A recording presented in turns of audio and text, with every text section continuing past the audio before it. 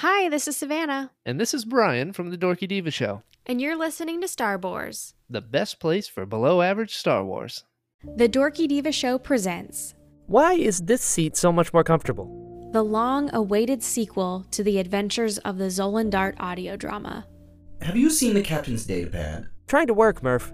Piloting the Zolan Dart by himself, You do understand the details of this particular job, correct? I've been on plenty of jobs like this. With you! Reldar Sias returns to a planet he thought he'd left behind for good.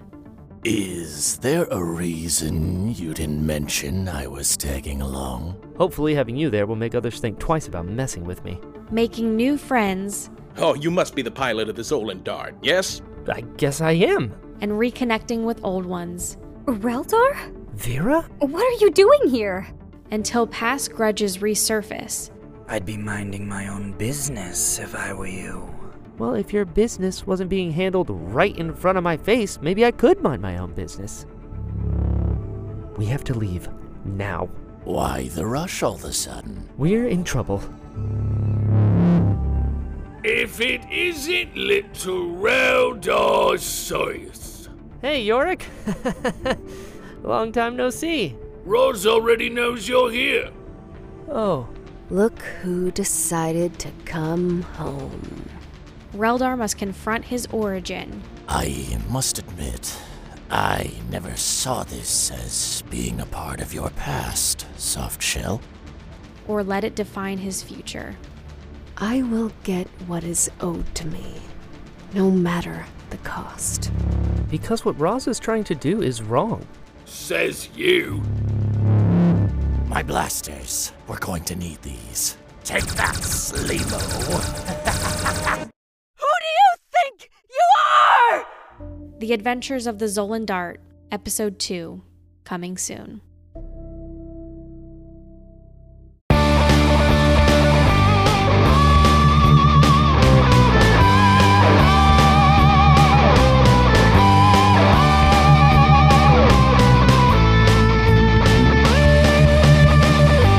Welcome to Star Wars, best place for below-average Star Wars.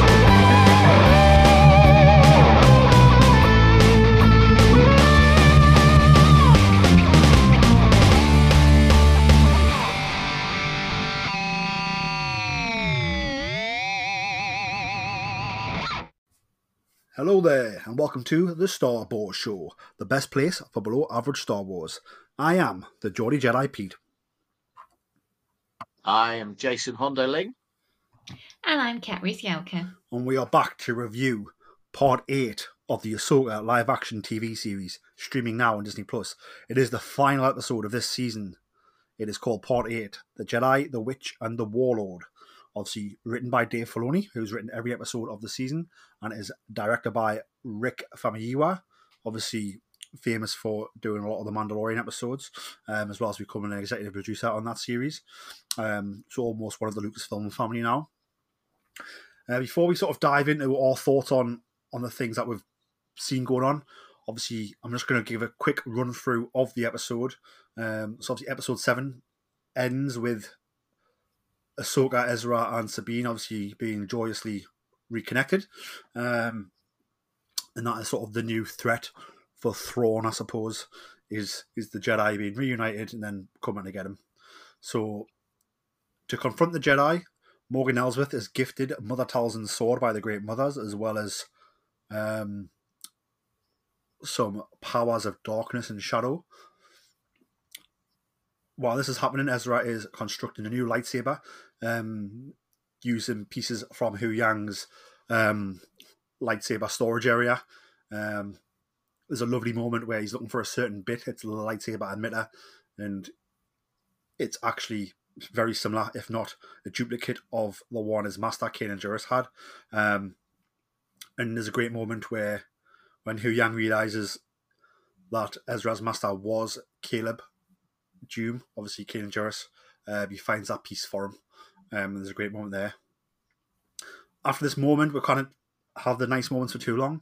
TIE fighters attack the Jedi starship, and it's downed.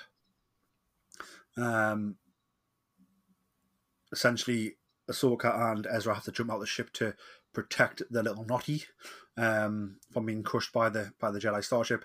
Sabine's able to get some power out of the engine to crush the TIE fighters, but then the ship is downed, which essentially leaves Ahsoka, Sabine, and Ezra to make their way to the Chimera, which is Thrawn's Star Destroyer, on foot or riding some beasts, and able to reach the Eye Sion. So they make their way there to attack. Thrawn sees it coming. He says, "Prepare for ground assault."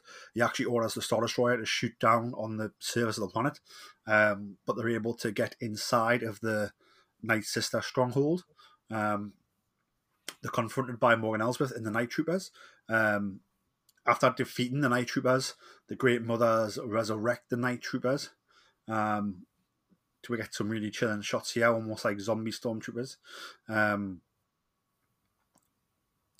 When this happens, Ahsoka says, "I'll deal with these. You guys get a throne." The Star Destroyer starts to take off. Sabine uses the Force to help Ezra jump to the Chimera, very similar to how Ezra and Kanan would use the Force, sort of the "I'll push you, you pull me" type of thing. Very much Master and Apprentice like. And Ezra is able to find his way onto the Chimera. And Ahsoka stays behind to help Ahsoka, and they kill Morgan Elsbeth. And the Eye of Sion sort of jumps to hyperspace, leaves Ahsoka, Sabine, and Huyang stranded on Peridea. Thrawn and the Great Mothers arrive over Dathomir, and we sort of see them looking over the cargo hold full of these, I would say, look very much like space coffins, but who knows what they're filled with. They could be filled with cargo, they could be filled with dead Night Sisters, they could be filled with dead Stormtroopers, could be filled with dead Naughty. Who knows what they're filled with? We'll find out. Ezra's obviously able to escape the Star Destroyer in a Stormtrooper disguise. He also seems to have the Jedi shuttle, similar to the ones using the Clone Wars, and the same shuttle, the Jedi shuttle that Balin and Shin have been using at the beginning of the series. And he's able to reconnect on Home 1 with Herass and Dula and Chopper. And then we see Ahsoka, Sabine, and Huyang join the Naughty to make their new home in Peridea. And they seem to be very much watched over by not just I don't know if it's Morag or Morai, sort of the bird of the sister character from the Mortis arc, and obviously by Anakin Skywalker. And Shin, who's obviously survived, joins the bandits, while we see Balin Scar's guided to a mountain, which is the statue of the Mortis gods, although looks like the mountain's been destroyed a little bit as the daughter is missing. Obviously, we know the daughter died, or gave her life, shall we say, to save Ahsoka in the Clone Wars. So there is just the father and the son represented here, and a damaged bit, which we assume did have the daughter on. But that's pretty much how the episode ends. It ends sort of ties up Thrawn and Ezra getting back to our galaxy.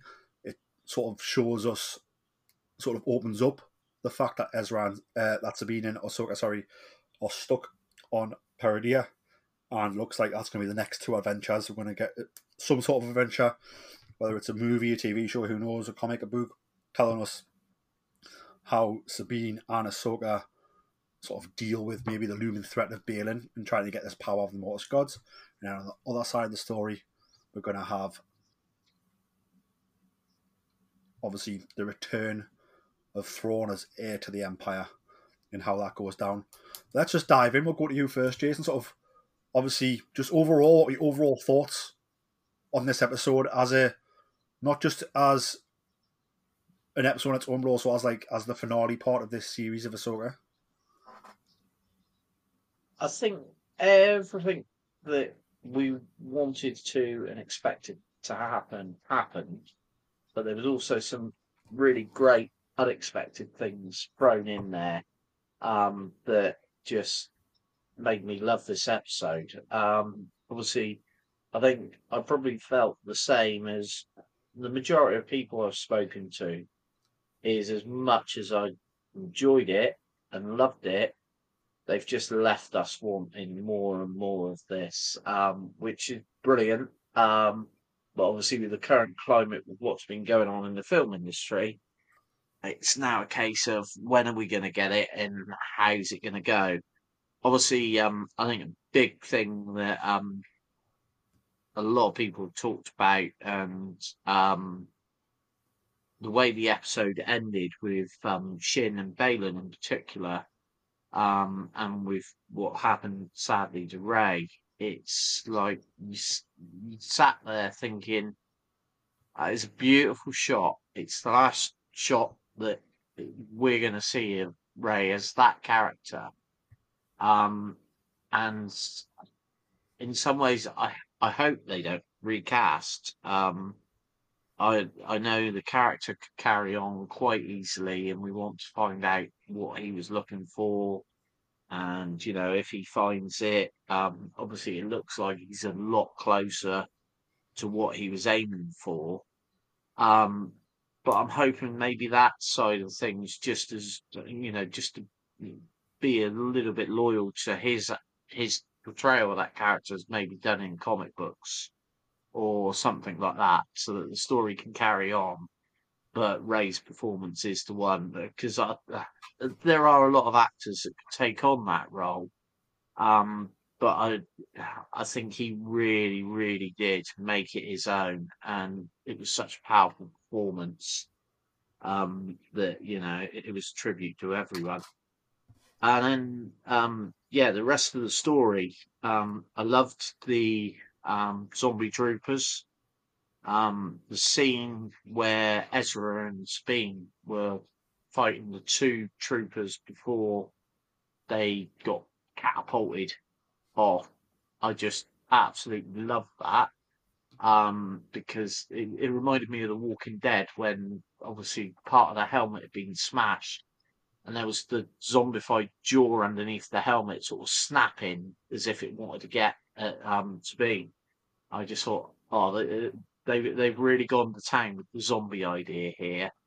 Obviously there was a lot of magic, which I think did a lot for the whole episode. And Morgan Elsbeth's sort of final part to her story, with the Lady Townsend, that was just absolutely brilliant. And obviously the actress is famously the goddaughter of the famous martial artist Bruce Lee. And I saw someone say that when they saw her get that sword, they thought, oh, we're finally going to get to see her. And the choreography and the fight sequence there reminded me a lot of the fight sequence that we'd seen with her and Ahsoka previously in The Mandalorian. But I just really, really enjoyed it. The way she clearly is a very, very skilled martial artist. And again, she's one of the older actors in the series, but she carried herself so well and is so good in that role. It was magical. I think for me, as a character that I'd seen in The Mandalorian, I wasn't overly keen on her. Seeing her in this series, where she was a real genuine threat, I just grew to love her as one of the bad guys. And a lot of people have said, this is the Night Sisters. There could be a way back for her. But overall, the way the series has ended, obviously, again, so much went on that I just really enjoyed it. Just left me wanting more. And now, it's how is it going to be done? I've got a few ideas of how it might happen. Yeah, I think for me, I know you spoke. We probably have different thoughts on Rey, on what they're going to do with Bane and Skull, because I feel that the whole part of Ahsoka and Sabine being where they're meant to be, because Ahsoka's happy that they're stranded there, because she says, where we're meant to be, is to stop whatever he's doing with the Mortis gods. So for me, I'd rather recast, because I don't think it takes away from anything Rey's done. Like, what Ray Stevens has done is there for us all to see. We've all talked about how awesome it is. We don't always watch how awesome it is. The same as like the great sportsmen in the world, they come and go and new generations come. And I think it dishonors the story if you don't recast someone and try to use like if you just look at the rigmarole it caused with the Rise of Skywalker, where we had to use previous footage of Carrie from 2 previous movies, it didn't work. Do you know what I mean? It didn't allow you to forward anything. So I think for me, it seems like that's tied into Ahsoka's story, not just a side quest for Balin. So I think if we want the next story, the next step of Ahsoka's journey, I think we need to recast him, in my opinion. Otherwise, you just need to pretend it never happened, which would be such a waste when you get such powerful shots like that end one with him on top of the statue. Kat, what were your thoughts on, again, just the episode as a whole, and sort of on the ending of where we can go next? I think as a finale, it was masterfully done, and Dave Filoni wrote it in such a way that there was so many references to across every generation of Star Wars that we've seen, and it had this sense of adventure, but also very much deeply rooted in the Star Wars mythos and the mythology that Dave Filoni himself has helped create throughout the Clone Wars, throughout Rebels. And a lot of people have said that Ahsoka is basically Rebels Series 5. And I think this episode in particular really felt like something from that Rebels era. There was crazy moments, there was funny moments, but it was all heart. It was all about the characters at the end of the day. And that came across so well. I definitely think my favourite part was also the part that grossed me out the most, which was those zombie Death Troopers. That makes me want a Star Wars horror story in TV or on movies even more, while still being grossed out completely by that scene. Death Troopers are scary enough without insatiable hunger. And I loved how Thrawn did escape in the end. He monologued. He had his villain monologue to distract Ahsoka and managed to get away, which felt very Thrawn. Definitely. He talked his way completely out of it. And that was a great tactic by him. No, I mean, I think the entire series has been fantastic, and that ending was so well done, and every character had their part to play. Even though we don't see Shin and Balin as much, or hardly anything, every moment for the characters in the previous episodes has come to a culmination in this episode. And yeah, I just completely loved it. Let's sort of dive in and sort of dissect the episode. So let's stay with you, Kat. So just in more detail, sort of what were your thoughts on the opening of sort of Thrawn, sort of, you know, I wouldn't say ask the mothers to make Morgan a stronger Night Sister, but it was implied. The fact they give her the Mother Talzin blade, and while that's going on, we've got some synergy going on, as we have Ezra creating his own lightsaber on board the Jedi starship. And also, like, what were your thoughts on where maybe Ezra's blue crystal came from? Yeah, I think Morgan Elsbeth has always been this little bit of a paradox of a character, in the sense that she is a massive supporter of Thrawn, and she implies that she's, I don't know, worked with him in the past. There's a lot of implication that she has history or respect for Thrawn, while there's never actually any proof of the two of them doing anything together. So I think this part where she's imbued with Night Sister magic is not only a coming home for Morgan, but it's like the ultimate act of faith for Thrawn. She is literally putting all her loyalty to the Night Sisters in the name of Thrawn. It's a massive step for her character to be able to do that. And I think Thrawn always has a lot of respect for the different cultures and beliefs of the galaxy, he himself being a Chiss. And there's this sort of subtle interest as he watches Morgan make this pledge. And you can also see in his head, he's figuring out how best to work it to his advantage at the same time. He knows how powerful Night Sister magic can be, and Morgan having that level up, for use of a better term, is just another sort of weapon in his arsenal, if you like. But it was very interesting to see Morgan take that, and to sort of see her be inducted as a Night Sister, because up until this point she hasn't actually looked like a traditional Night Sister. She's lacked the tattoos, and I thought they were just born like that, like the Pantorans, but it's actually a ritual that they undergo that gives them those amazing tribal tattoos. So that was really interesting to see. And the synergy between Morgan receiving the Blade of Talzin compared to Ezra building his lightsaber was really interesting, because we have this dark side blade, beautifully crafted to look like a typical Japanese sword. And we know that it's Japanese swords and Japanese fighting styles that have influenced lightsaber design and combat. So you have that beautiful synergy then with Ezra building his lightsaber. As for the blue kyber crystal, I'm assuming in all those nooks and crannies, Hu Yang just keeps some spare crystals. Padawans, even Jedi Knights, they lose their lightsabers.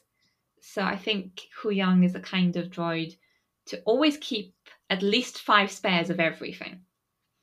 And I think he probably had a few lightsaber crystals lying around somewhere, if you could find them.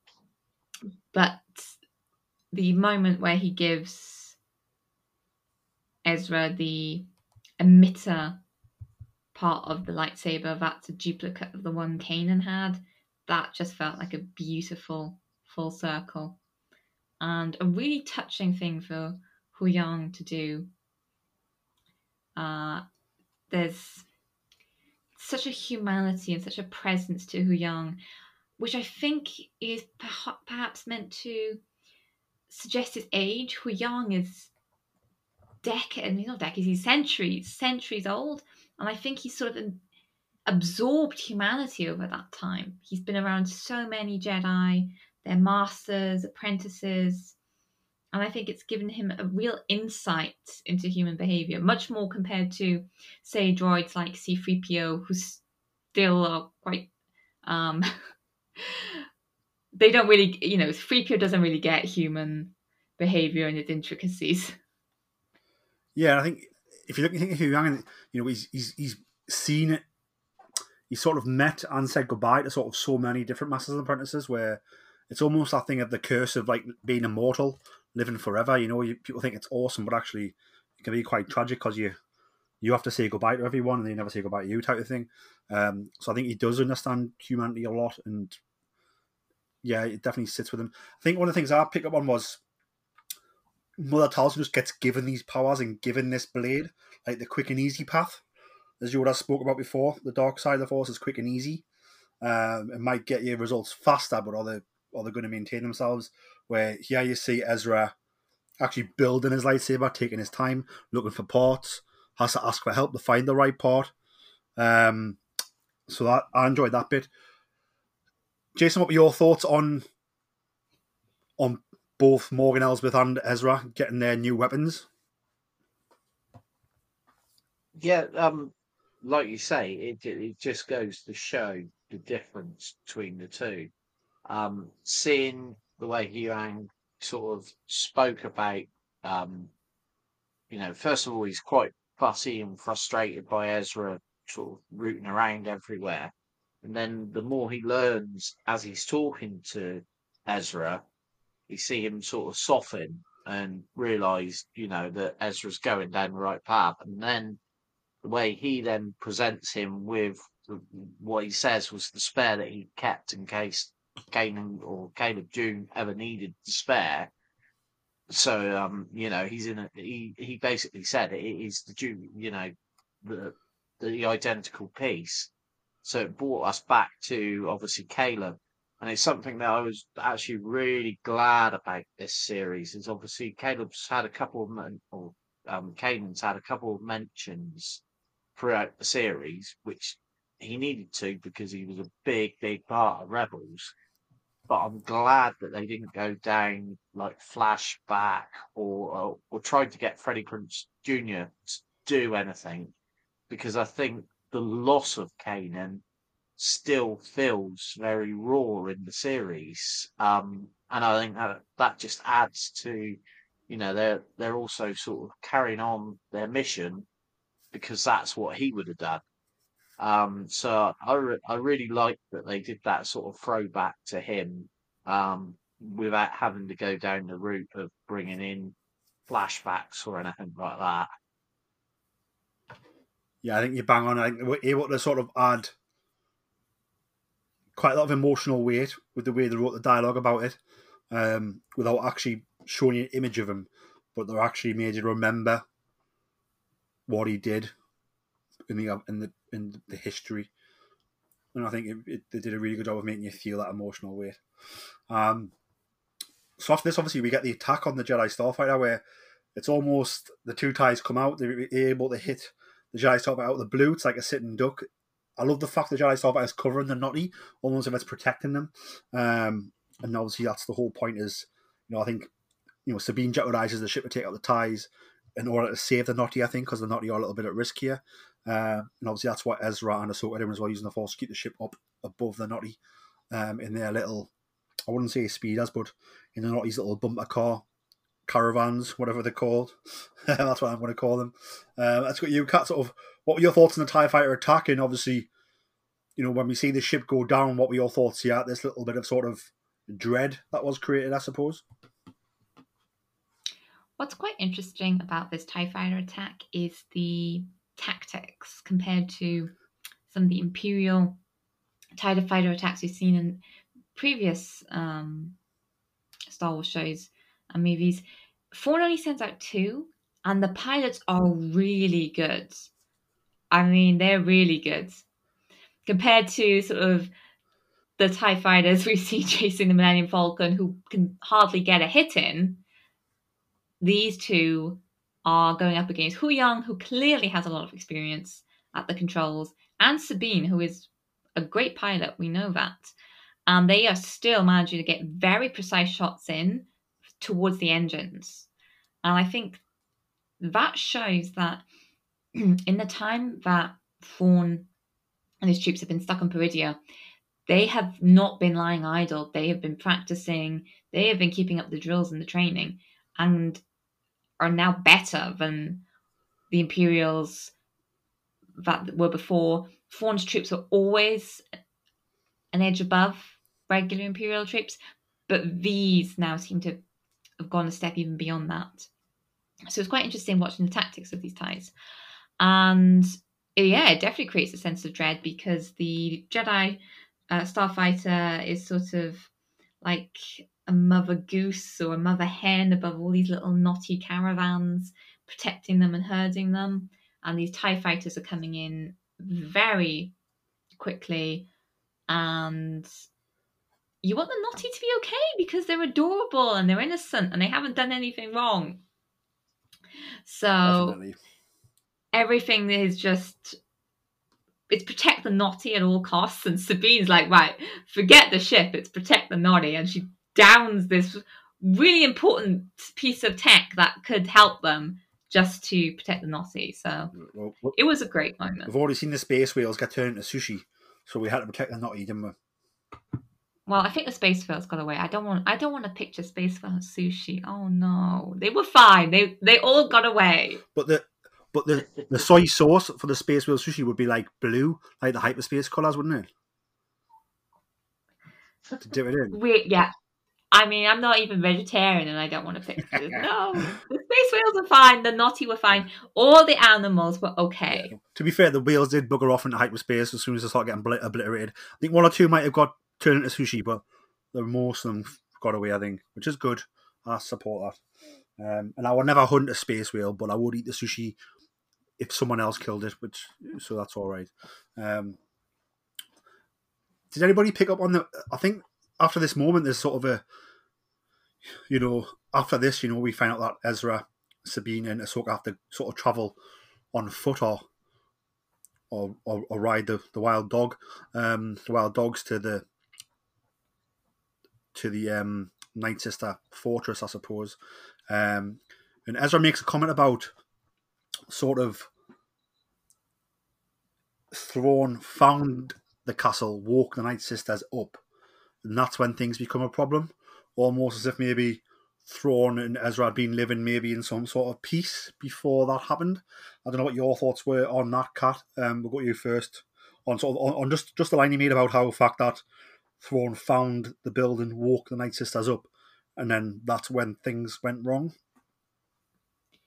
Yeah, it's a really interesting. It's quite an offhand comment, and I think Dave has done that deliberately.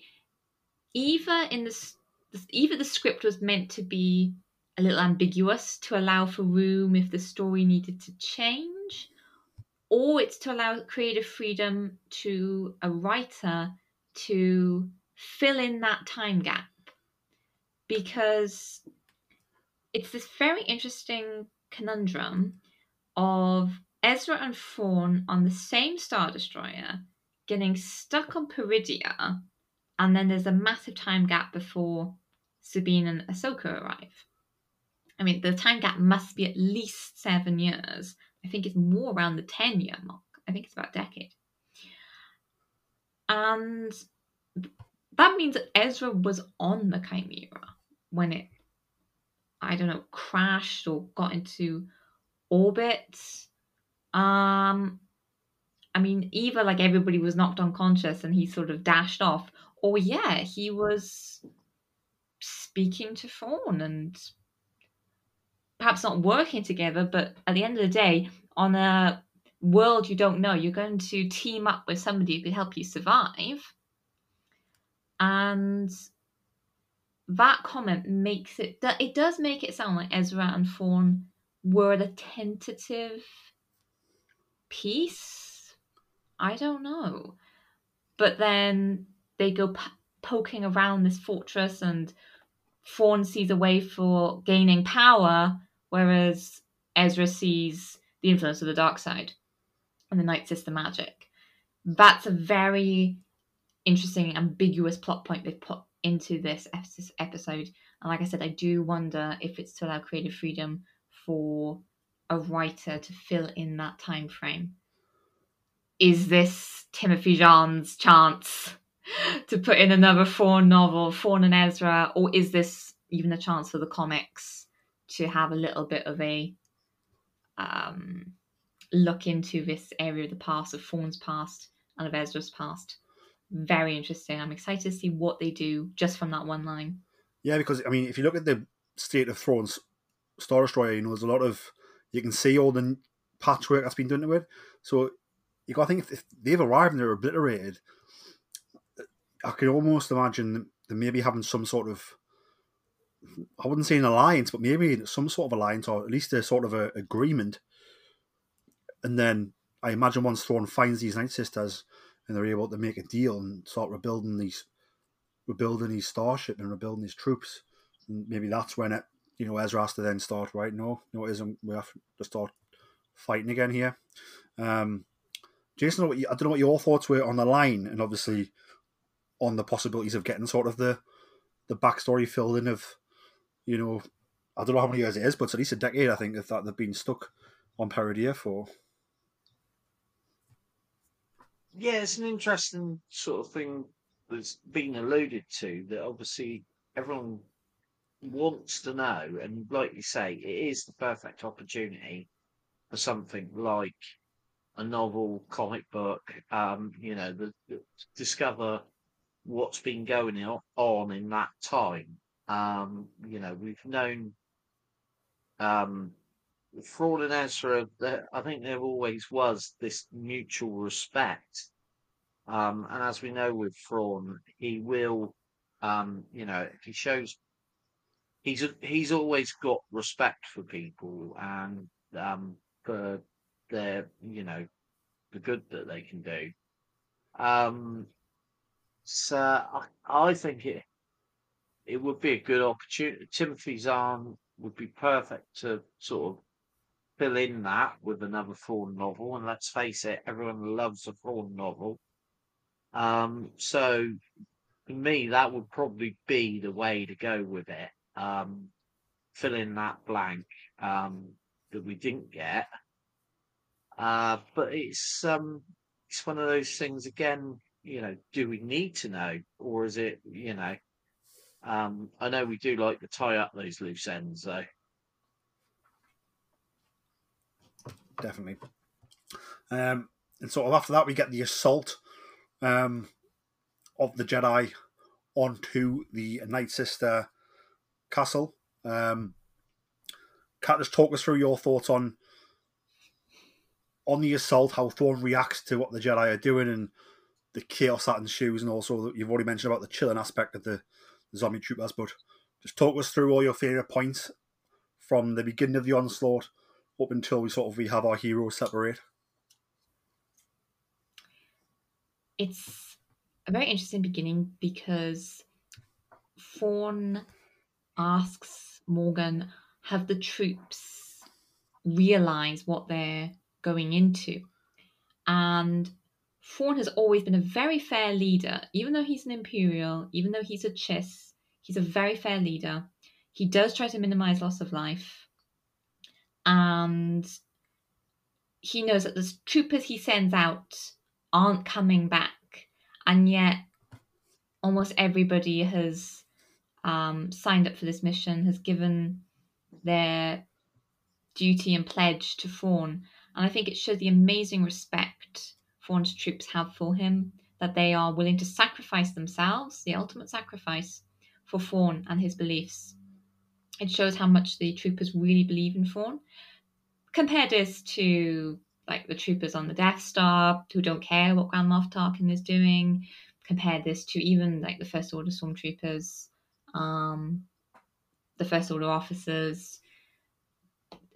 Much more sort of self-concerned rather than believing in an utmost cause.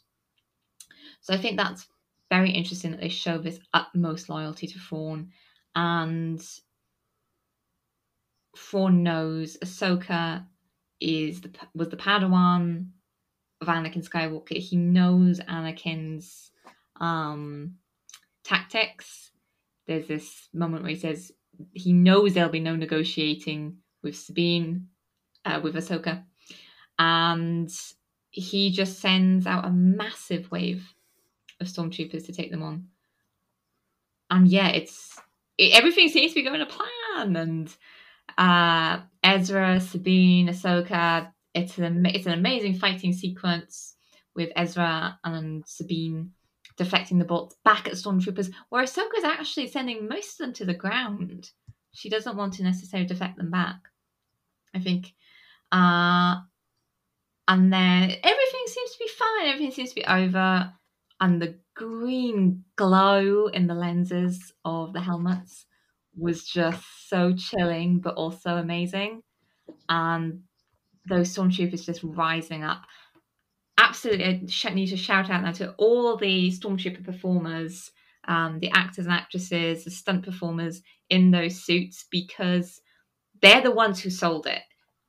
The body language completely changes once they become zombies, and everything about their movements, it becomes much more like a shuffle. There's less coordination, and there's this sense of just this oncoming mass of troopers, not mindless almost.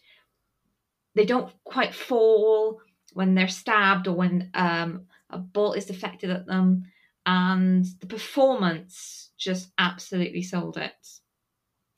I know there's a lot of fans of the Death Trooper novel, and a lot of fans have wanted zombie troopers in Star Wars, but I think there's also been a hesitation of, would it work or would it sort of break the canon? Death Troopers is now Legends after all, but it completely worked. And the way it was written worked, the way it was performed completely sold it. And with the troopers, just this horde of zombie troopers just shuffling continuously up those corridors, and Force users have got nothing. There's nothing they can do because they're not living beings anymore. You can tell they're scared. And if Force users are scared, well, that's the time to hightail it out of there. Definitely. Jason, what were your thoughts on the Jedi assaulting the castle, and then obviously the horrors they would encounter once they got inside? I absolutely love this because I think as a viewer, I think we all knew what was probably going to happen. And when, let's face it, Ezra, Sabine, and Ahsoka pretty easily dispatched most of those stormtroopers, and then, or night troopers, and then obviously they start to move away head on, and then it was like Kat said, the acting and the movement of those troopers as they came back to life, and you suddenly thought, they're the Walking Dead. This is not a good thing, which obviously then lends itself to headshots and decapitations, sticking to the obvious only way of dispatching a good zombie. And it gave it like something different that you wouldn't normally expect from Star Wars. Um, and I found it really interesting, the way Thrawn, when he sent the troopers off, it was like they all know what they're going into. So these guys knew that they were inevitably going to die, but that was not going to be the end. So it was really quite a chilling sort of way that these loyal guys had done. But that's why Thrawn is the great tactician and the great leader of men or troops, because he is the one that earns the respect of his soldiers and also their loyalty, which is something that a lot of other leaders don't get, which is why they ultimately fail. And that, I think, is what makes Thrawn a very dangerous enemy to anyone, because he demands that loyalty. He's got a far superior fighting machine to take against his enemies. So all in all, I just thought it was brilliant. It was something different that we've not had normally in Star Wars. Obviously, we have had a bit of it in the Legends sort of stuff, but to have it here on the screen and to be put into like the mainstream, I thought was brilliant. It just added that extra bit to an already great episode. Do you feel that it's not just respect about his military aspect, but when I look at Thrawn, I also get the sense that there's a little bit like Charles Manson about him. Like it's very much like a cult. Like these people will die for you because there's very much a cult feeling going on. When he speaks to Morgan Elsbeth, and Morgan Elsbeth at the beginning, says, we'll do it for you because we love you type of thing. She doesn't use the word love, but the way she's looking at him, the way she's addressing him about her and the troopers, and they're willing to do anything for him, is because they'll do anything for him. And when he reminds them that it's for the Empire, he says, but he says that with almost a smirk on his face, and she almost looks at him as if to say, "No, you know this is because like we love you, not because we love the Empire, because we love you." I don't know if you think there's a little bit of a cult feeling going on here with what's going on with Thrawn and this Imperial remnant that are left. Definitely. I don't know what you think about that, Jason. Then we'll go to Kat as well. What you think about that as well? Definitely, I agree with you there, and I think that was felt from the very introduction of Thrawn into this series. When he marched down through the columns of troops and they were all chanting "Thrawn, Thrawn, Thrawn." He demanded a different type of sort of lead. I don't know how you describe it even. But yeah, cult is about the nearest that you could do. These guys were willing to throw down their lives for him. And that's because Thrawn as a character is very enigmatic, which is what all cult leaders are like. So yeah, I think that's definitely the case, and it's a bit different to obviously the nearest character that's got the same sort of reaction is obviously the Emperor. So hence why Thrawn is the heir to the Empire. Kat, what's your thoughts on the cult-like behaviours of Thrawn, I suppose, than the cultist type behaviour of these troops and Morgan? I don't necessarily think that Thrawn would want to cultivate a cult leader kind of role for himself. He's almost quite reluctant in leadership roles, especially in the novels. But I do think his troops have sort of formed a cult around him. He's the only authority figure they've had for the last decade or so. And that respect for his authority, I think, could very easily develop into this cultist belief in Thrawn. Thrawn is the one promising basically to get them home. And that's a very powerful promise to be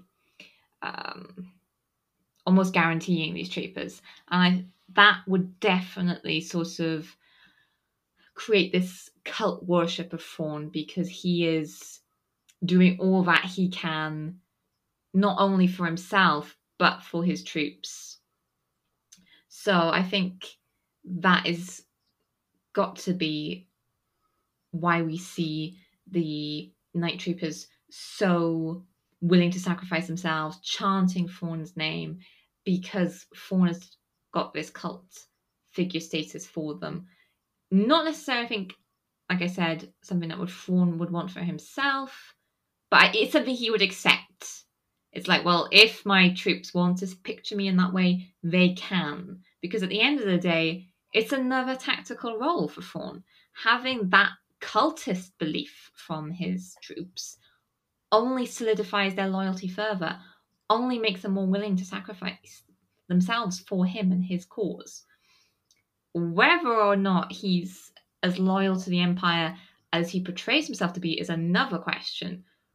Thrawn always maintained a front of doing things for the Empire, but a lot of what he did benefit either the ascendancy, or it certainly didn't harm the ascendancy. So I think with Thrawn, you'll see a motive on the outside. You'll see what he wants you to see, but there's always going to be secret motives behind every action he takes. Definitely. I think going on sort of our next point, we'll go to you, Jason, with this one first. So, what were your thoughts on sort of Ezra getting aboard the Star Destroyer and able to do what Ezra does best and eventually hook up with Home One? And then what were your thoughts on sort of Sabine finally taking the advice of Hugh Yang, maybe saying, stick together? She helps Ezra get on the Star Destroyer, knows that he'll be all right there, and she turns around and comes back to assist her master in surviving this onslaught.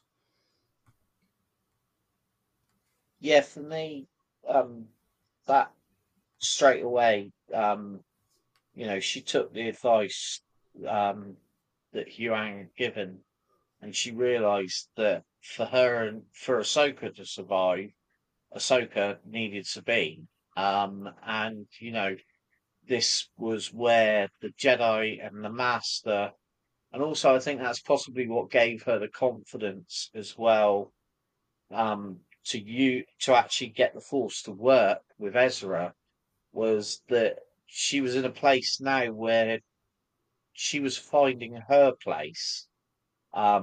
She had the belief from Ezra as well as Ahsoka. He must. The only way that worked was he was willing to make the leap with the complete trust that Sabine was going to be there to carry on with the push.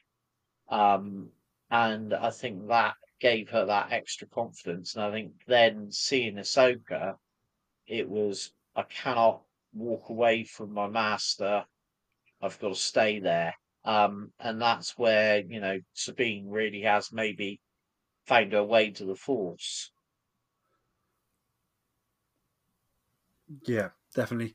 And then let's just sort of come to the end. We'll start with you, Kat. Sort of, what's your thoughts on sort of?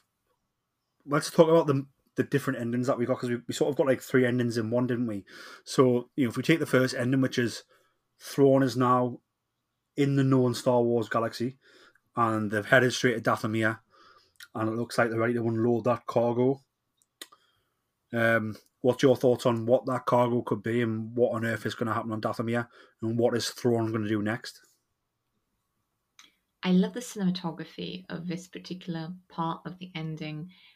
That way, the Eye of Sion sort of eclipses Dathomir is really compelling as a shot. I also love the cinematography. Then we see inside the Chimera these rows and rows of caskets, cargo containers. What are they? That felt very much Indiana Jones and the Secret Warehouse. This is like the big question, isn't it? What is in those cargo containers, and why has Thrawn gone straight to Dathomir? Why didn't he link up with the rest of the Imperial fleet, who are sort of on the Outer Rim and the Unknown Regions? They need him. Captain Palion's having a panic attack about how much he can stall in the Shadow Council. Thrawn is coming, I promise. Thrawn is coming. So it makes me think that what's most likely in those caskets, I think the caskets, is the Night Sisters. I think maybe that they were either put in stasis or they're going to be reanimated through dark magic, and Thrawn is finalizing his deal with the Great Mothers. Thrawn always did keep to his word, so if he promised the Great Mothers that he would bring them home to Dathomir, that's why he's there. I don't know if now Thrawn will have an alliance with the Night Sisters. I mean, a zombie army and Night Sisters would kind of make him unstoppable. But I don't know if Thrawn would do that, or if he was going to rejoin with the rest of the Imperial fleet, because there's still this, like, one part we haven't come to in this era that hasn't been mentioned because I don't think it's been formalized, is after the war, Mon Mothma basically allows the Empire to exist within their own region of space. So they have an area of the galaxy bordering the Unknown Regions. That's Imperial. She leaves it as Imperial territory. So Mon Mothma signs some paperwork and agrees, you can still exist, but only in this part of the galaxy. None of that has been mentioned in the current timeline of The Mandalorian and Ahsoka, which makes me think it hasn't happened yet. Thrawn is the kind of threat that would make Mon Mothma sort of sign a negotiation between the Empire and the New Republic. So that could be, I think, where we're heading, and Thrawn will be the threat to the New Republic that will make them sign over a bit of the galaxy and come to that tentative peace. Yeah, I wonder if, I assume that whatever's in those cargo boxes maybe has to get somewhere fast. You know, if it is got bodies in it, and maybe they need to, you either have a lifespan once you move them from where they were. So I think they're either Night Sisters or the dead Stormtroopers, which they're going to give them another army once to resurrect them, maybe, who knows. But also these Great Mothers maybe haven't been this part of the galaxy before either, so it could be very interesting. Jason, what do you think? Obviously, I felt that Thrawn was quite, when he found out it was Ahsoka Tano and that she is Anakin Skywalker's apprentice, he was obviously quite worried about that threat. What do you think he's going to do when he finds out that there's a Luke Skywalker running around the galaxy who actually destroyed the Emperor? Yeah, it's going to be interesting. I think I don't know whether I've discussed it on here with you, but I've certainly discussed it with a few of my friends. I've got this big thing that I love the idea of us finding out more about what happened to Luke leading up to, obviously, before he turned his back on being a Jedi. And I'm still really, really rooting for. I'd love to see something centered around Luke, which would bring perfectly into this. And I'm still banging on the drum that I'd love to see Sebastian Stan play like middle. The only way I can describe it is like middle-aged Luke. And I'm perfectly happy. In this case, I am happy for a recasting, because obviously, I think at this moment in time, he could pull off, the role perfectly. It would sit fine with the look with Mark Hamill. Mark Hamill's actually said that he'd be happy for that to happen. And I think it would be a way of sort of giving Luke the journey so that maybe, I don't want to say that it'll sort out the faults with the sequels, but it would at least help possibly show how Luke could get to where he got to in those sequels. And a war with Thrawn as Luke's trying to rebuild the Jedi, and the whole heir to the Empire story. Obviously, there's issues with bits of that, because obviously you've got Carrie Fisher's obviously no longer about and wouldn't be able to play the younger Leia. So, and there is an issue because Carrie's no longer about, would you want to recast her? So there's lots of issues that could cause it not to happen, but it's a story I'd love to see told. And, as you say, yeah, Thrawn, when he found out who Ahsoka Tano was, there was definitely, but he made the mistake of sort of, he thought that she was going to be very much like her master, so he could read what she was going to do. And I don't think, Ahsoka, although obviously trained by Anakin, is a very different person to Anakin Skywalker. But yeah, it's something. There's so many routes that this story could go. Yep, there definitely is.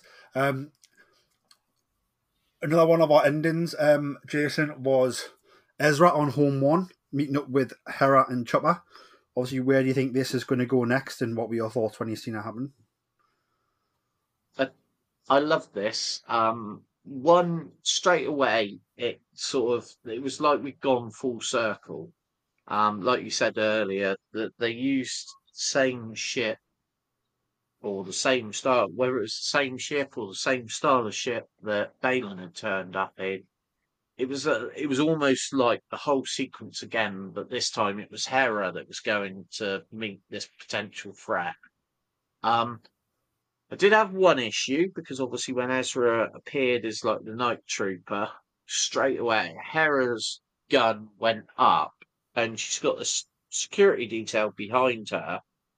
And I'm sorry, but if you're a security detail and you see a threat coming, you all got your guns up pretty quick. Whereas there was sort of almost a delay. So Hera's got her gun up, and then all of a sudden, it's almost 5-6 seconds later that he's like, oh, she's got hers up. And they all put theirs up almost at the same time. That just felt a little bit not realistic. And then, obviously, you see this trooper, and I think I worked out pretty quickly who it was, because basically Ezra's used his favourite trick, nick an armour and get me out of here. And then the way Chopper, which I think goes to show the relationship that Chopper and Ezra have always had, and Chopper sort of said straight away who this was. He moved forward, and for the first time, I didn't really understand his chattering because quite often in this season particularly, I've sort of known, because obviously it's well known that Dave Filoni provides the vocals that are then turned into the chatter for Chopper.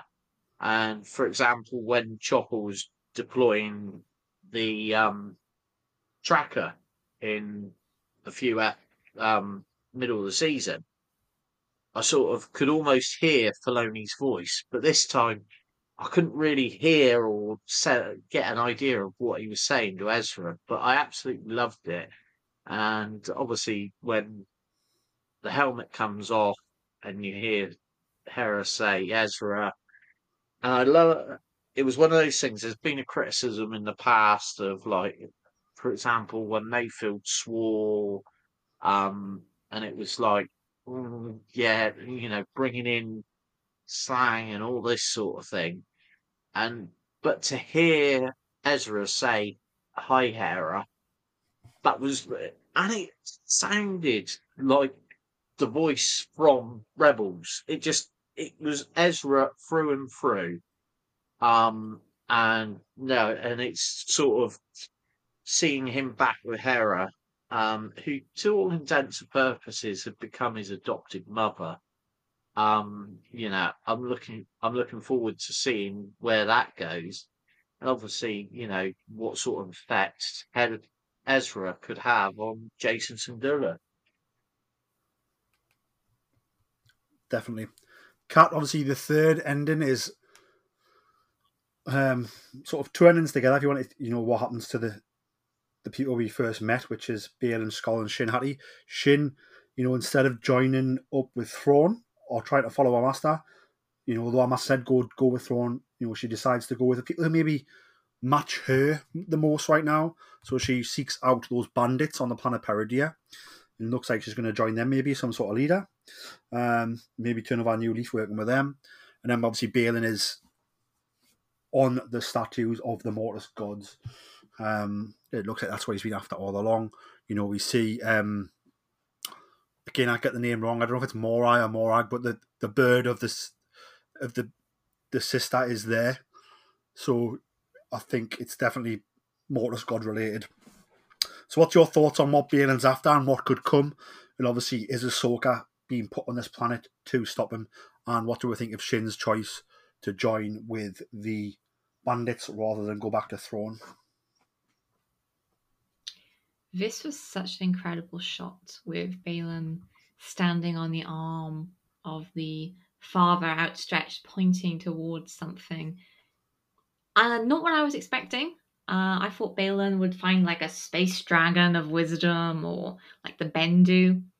But it felt like Baylan's journey was almost just like beginning. He'd found this guide marker to point him in the right direction, because if you follow the path of the father's hand, it looks like he's pointing to something, a particular mountain in the distance, and there's something glinting. So that must be Baylan's eventual destination, and he's got a very long journey to get there. It was a beautifully cinematic moment. You have the father, the son, the daughter has been damaged. Now, there's two ways to interpret this. That could mean simply that the statues have been there for a very long time and they've just been corroded by the natural elements, or that the balance on this planet is unbalanced. So the father always represented balance, but the only way he could do that was through the daughter and through the son. With the daughter's statue damaged, that leaves only the son, who connected to the dark side, makes me think Peridia is unbalanced. So perhaps that's from the Night Sisters' influence. I think with the statues, the statues, obviously it's damaged, but it's only damaged in one area. Like, she's completely gone. So I think it's one of two things: either what you said there, because of the darkness linked with the Night Sisters, like they destroyed it to not have that there, or I think when the sister has given her life in her essence to save Ahsoka in the Mortis arc, I think that's then led to her being eroded off that cliff. Maybe. I mean, that would also make sense. Ties into that mythos of the Mortis arc, which is one of the craziest arcs in the Clone Wars, if not in all of Star Wars. But it's so interesting, and the possibilities it leaves for Balin's journey and discovery or it almost seem endless. It's obviously very tragic that Ray Stevenson sadly has not got to see the outpouring of love his character has received throughout this story. His acting has been incredible in every episode. The gravitas, the mystery he's brought to Balin's Skull.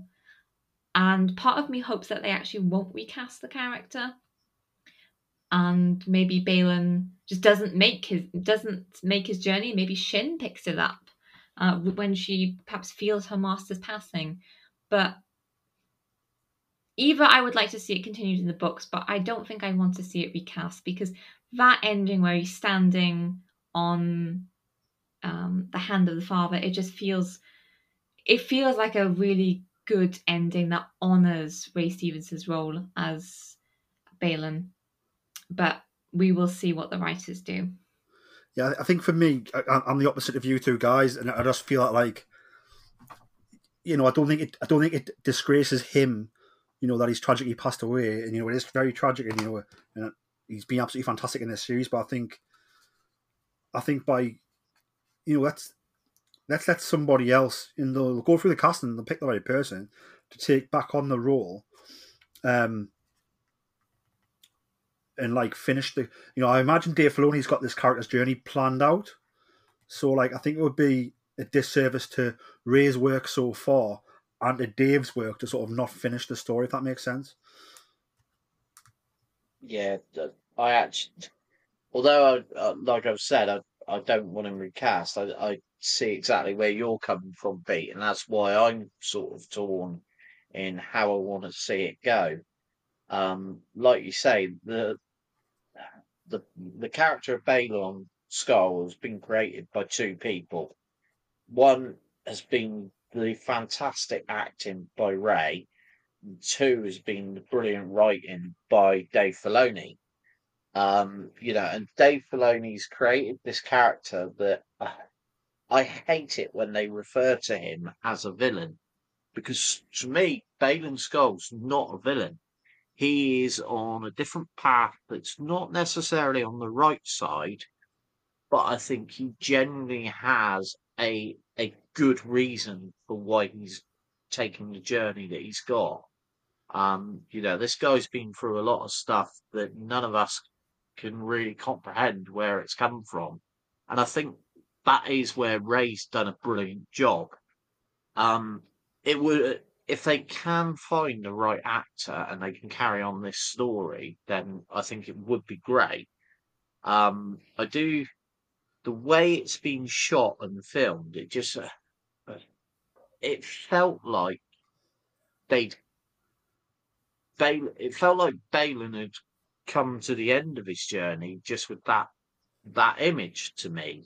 Although at the same time, as I've said, it could be that he was just looking and he was closer to where he wanted to be. But I think it's going to be a hard decision for them.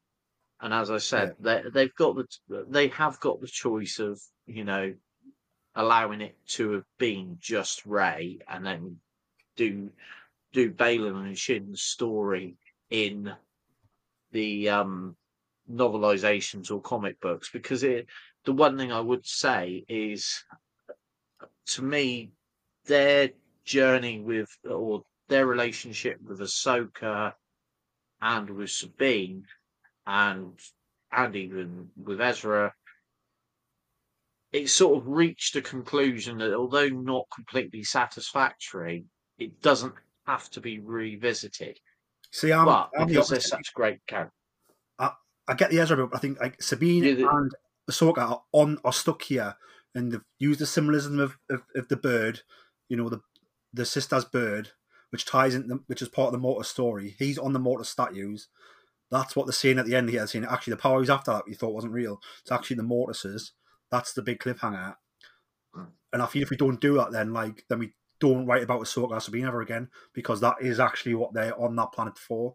And that's why Anakin's there watching them as well, because he's there to keep an eye on it as well, because it's important. All right, yeah. I just feel like you either move forward the story or you kill it. But if you start to change it here, it's where it's going to get really, really muggy. For Ahsoka and Sabine just turn up and be like, oh yeah, we dealt with that problem with the motor squads. It's all good now, guys. Like, do you know what I mean? I feel like you've just spent a lot of time. You spent this whole series setting it up, really. Do you know what I mean? Yeah. No, I get where you're coming from. As I say, I don't know what the answer is, and in the long run, it's going to be Filoni, Favreau, and the powers to be at Lucasfilm that'll come up with the solution. Yeah. I hope they do it justice. Do you think a recast would be disrespectful? Is that why you don't like? No, I don't think it's disrespectful, because it's no one's fault what happened with Ray. And the story.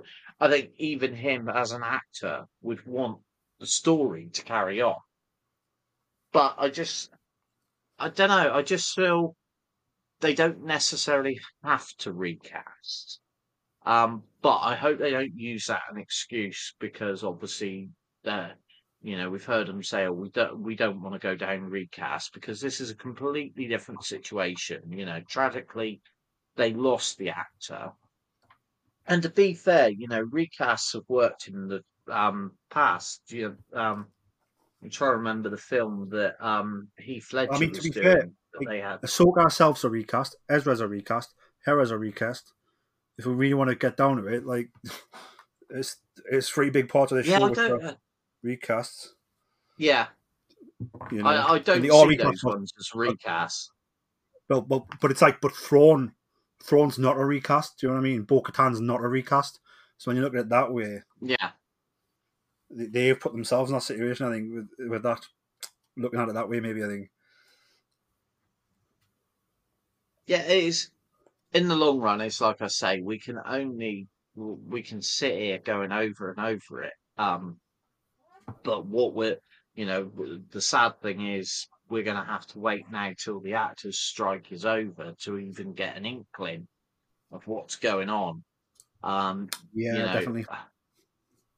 I would say we're looking at 2025, 2026 before we even get any idea of what it's going to be. Obviously, next year, I think they've already got pretty planned out. Obviously, Favreau had already said that Mando season 4 is written. It just needs to be filmed. And obviously, that's going to tie into what we've seen here. So, yeah, they're going to have a plan in place, but obviously, where they go, and also with the way the industry's changing, because I think we're going to see the effects of this strike for many, many years to come now, and also the effects on the way they work is going to be felt for a long time. If you think of the strike, you've got Ahsoka's just finished, but like The Mandalorian would probably be definitely already in production by now, but it's not. Yeah. So Mandalorian could have down the line, Mandalorian will get started and finished way later than it should have been, which means Dave and John Favreau, they'll move on to the next stuff later. So it's going to have a counter effect on everything next. So, if Dave Filoni was going to do an Ahsoka Series 2, which was just going to be based on Peridea, on Ahsoka, Sabine, Shin, and Baylan, and then also do the Hate the Empire stuff, now that's going to be even more delayed because both can't progress at the current time. Yeah. So yeah, it's going to be quite tricky. Kat, what's your thoughts on sort of what would be next? Like, do you think we were getting Ahsoka season 2, which would tell the story of Ahsoka and Sabine? And then do you think we would get the Heir to the Empire movie after Mandalorian season 4, which would tell the story of Thrawn in the new galaxy, in our current Star Wars galaxy? And obviously, if that is the case, Dave Filoni's very influential in both of those. Yeah, I think there's got to be an Ahsoka season 2 because there is no other way to continue Ahsoka and Sabine's journey otherwise. Mandalorian Season 4, I suspect, might even pick up a little bit on the New Republic story with Hera, Mon Mothma, Ezra. I think there's room there for those characters to cameo. I think Dave Filoni's film would make sense to have Thrawn as the villain. It would also provide the budget necessary for some kind of final galactic conflict. I don't know if he's shaping up for. Is he shaping up for the Battle of Jakku? I'm trying to remember when the Battle of Jakku happens in the timeline. That should have already happened. I think is that 2 years after? Right. Okay. So if that's already happened, okay. So maybe one final conflict between the New Republic and the part of the Empire led by Thrawn, which is how we get the Imperials then sort of chased off to the edge of the unknown regions.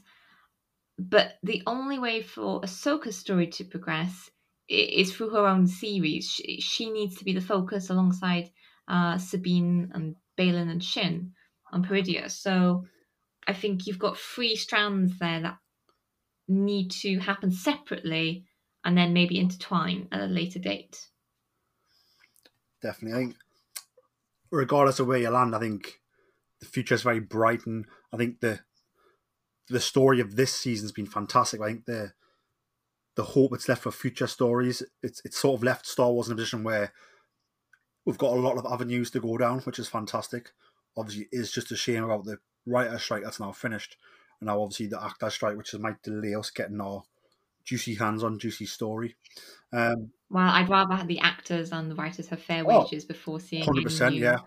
content. 100%. So I'm glad the writers have come to a fair deal, and I wish the Actors Union as much luck as they can have to get that fair deal as well. I think they will. I think it'll be a while, mind, but I think, because they've caved and given it to the writers, and like the rightly should, it hasn't really cost that much to give the writers what they deserve.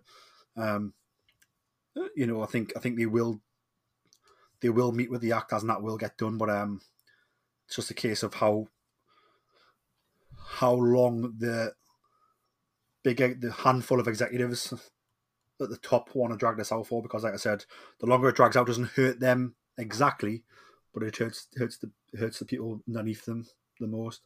If it was the other way around, this would have been sorted out straight away, but that's the way it is. But it is what it is. It means we're going to get Star Wars a bit later, which is a bit not sad, but like I said, when we've been eating delicious steaks and it's so good and it makes us hungry for more, is what I'm getting at. And we're gonna have to wait a little bit now for the next juicy steak to come our way. Kat, any closing thoughts on the Ahsoka series and this episode? I think the Ahsoka series has just been an absolute triumph from start to finish. Dave Filoni's best writing to date, dare I say. And I think it's focused on beloved characters that we know and have seen previously. It's continued their stories, their character arcs in a way that works, is justified, and it's brought in new characters who feel like they've always been part of the Star Wars mythos. Everything has worked, even some of the crazy stuff like the zombie Death Troopers. And yeah, it's just, I've loved it. Like I said, my parents have loved it, even though they haven't seen the Clone Wars and Rebels. And I hope that people who have just perhaps come in to watch Ahsoka do go back and watch the Clone Wars and Rebels to get that even deeper understanding of this series. But Ahsoka has been, it's either on par or it may even be Andor for me. Ooh, very good praise. Very good praise over here. Jace, what is your sort of final thoughts on the episode and the season as a whole? Yeah, it's just left me wanting more. As Kat said, Filoni has excelled himself here, and I think it just goes to show how much he respects the history of Star Wars, but also is willing to create new things for everyone. And he is just brilliant at it. The character, as I said already, the character of Balon Skull that he's created is a far more. He's not your straightforward good bad guy. It's just been brilliant, and it's Filoni's skill in creating that's really made this series. I just look forward to seeing where they're going. It's going to be hard to be patient, but we're going to have to be. I just think they've done a brilliant job. And I think they should all hold their heads high, in what they've achieved. And there's going to be people, as there always is in the Star Wars community, that are going to have issues with bits, but in the long run, you've got to respect that these guys have been given the job of creating this story, and I think they've done us proud and created a story that has been brilliant and done justice to the characters that we already love. Definitely. And we will wrap it up there. Jason, where can the people find you on social media? At Hondoling. And Kat, where can the people find you on social media? You can find me on Twitter at CatKyla, where I'm always happy to talk Star Wars and anything Kylo Ren. And you can find me on Instagram and Twitter or X at Jolly Jedi Pete. You can find the podcast on Twitter or X at Wars Star. You can also find the podcast on Facebook, Instagram, and TikTok at Star Wars Podcast. If you're listening on Apple Music, so Apple Podcast, I suppose it's called now, or on Spotify, please leave us a top review. Makes us three smile quite a lot. Only takes you a second, but makes us smile for hours, and it helps people find the show. Thank you very much for listening. May the force be with you all. And remember, always tell that to Kanja Club.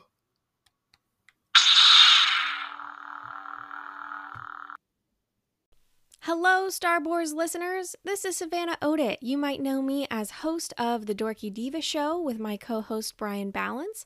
I am also producer of The Adventures of the Zolan Dart, which is a Star Wars-inspired audio drama that we produced over the last year. If you love stories about smugglers, courage, heroic characters, and maybe a few foes along the way, you should go to thedorkydivashow.com and listen to The Adventures of the Zolan Dart today. Shout! We've got your pigs. Were any of the critters harmed? What did you do now? I didn't do anything. I just freaked out for no reason. It was nice doing business with you again. Maybe next time we could deliver something less temperamental. Now, what you call temperamental, I call fun. Hey, is there a place nearby where I can make some repairs?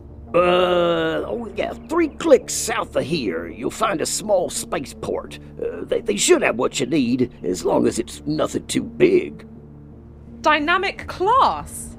My stars, you don't hear about many of those still being space-worthy. It's been in my family for a while. She's pretty great. Any chance you have a hover cart we can use to load up? I'll check out the HoloNet to see if anything new has come up in the sector. My name is Sereth Khan. I am the chief here on Kamai. My people and I have been experiencing food shortages as of late due to unforeseen natural occurrences. We are looking to hire someone. I say we take this one. The pay is great, and it's the type of job we're familiar with. Welcome. You must be Captain Otoa. I've already sent word to Pac 2 to expect you in the next cycle or so. You told him we were coming before we even accepted the job. That's rather presumptuous, isn't it? Perhaps, though once I received confirmation that you were interested and on your way here, I couldn't help but hope. Fair enough. Well, we'll be back as soon as we can. Well, that's not good. Is that blaster fire I hear? So you're the one. Captain, it sounds like they want to do this the hard way. I love when they got some fight in them. This is bad. This is bad. We're about to have a lot of company.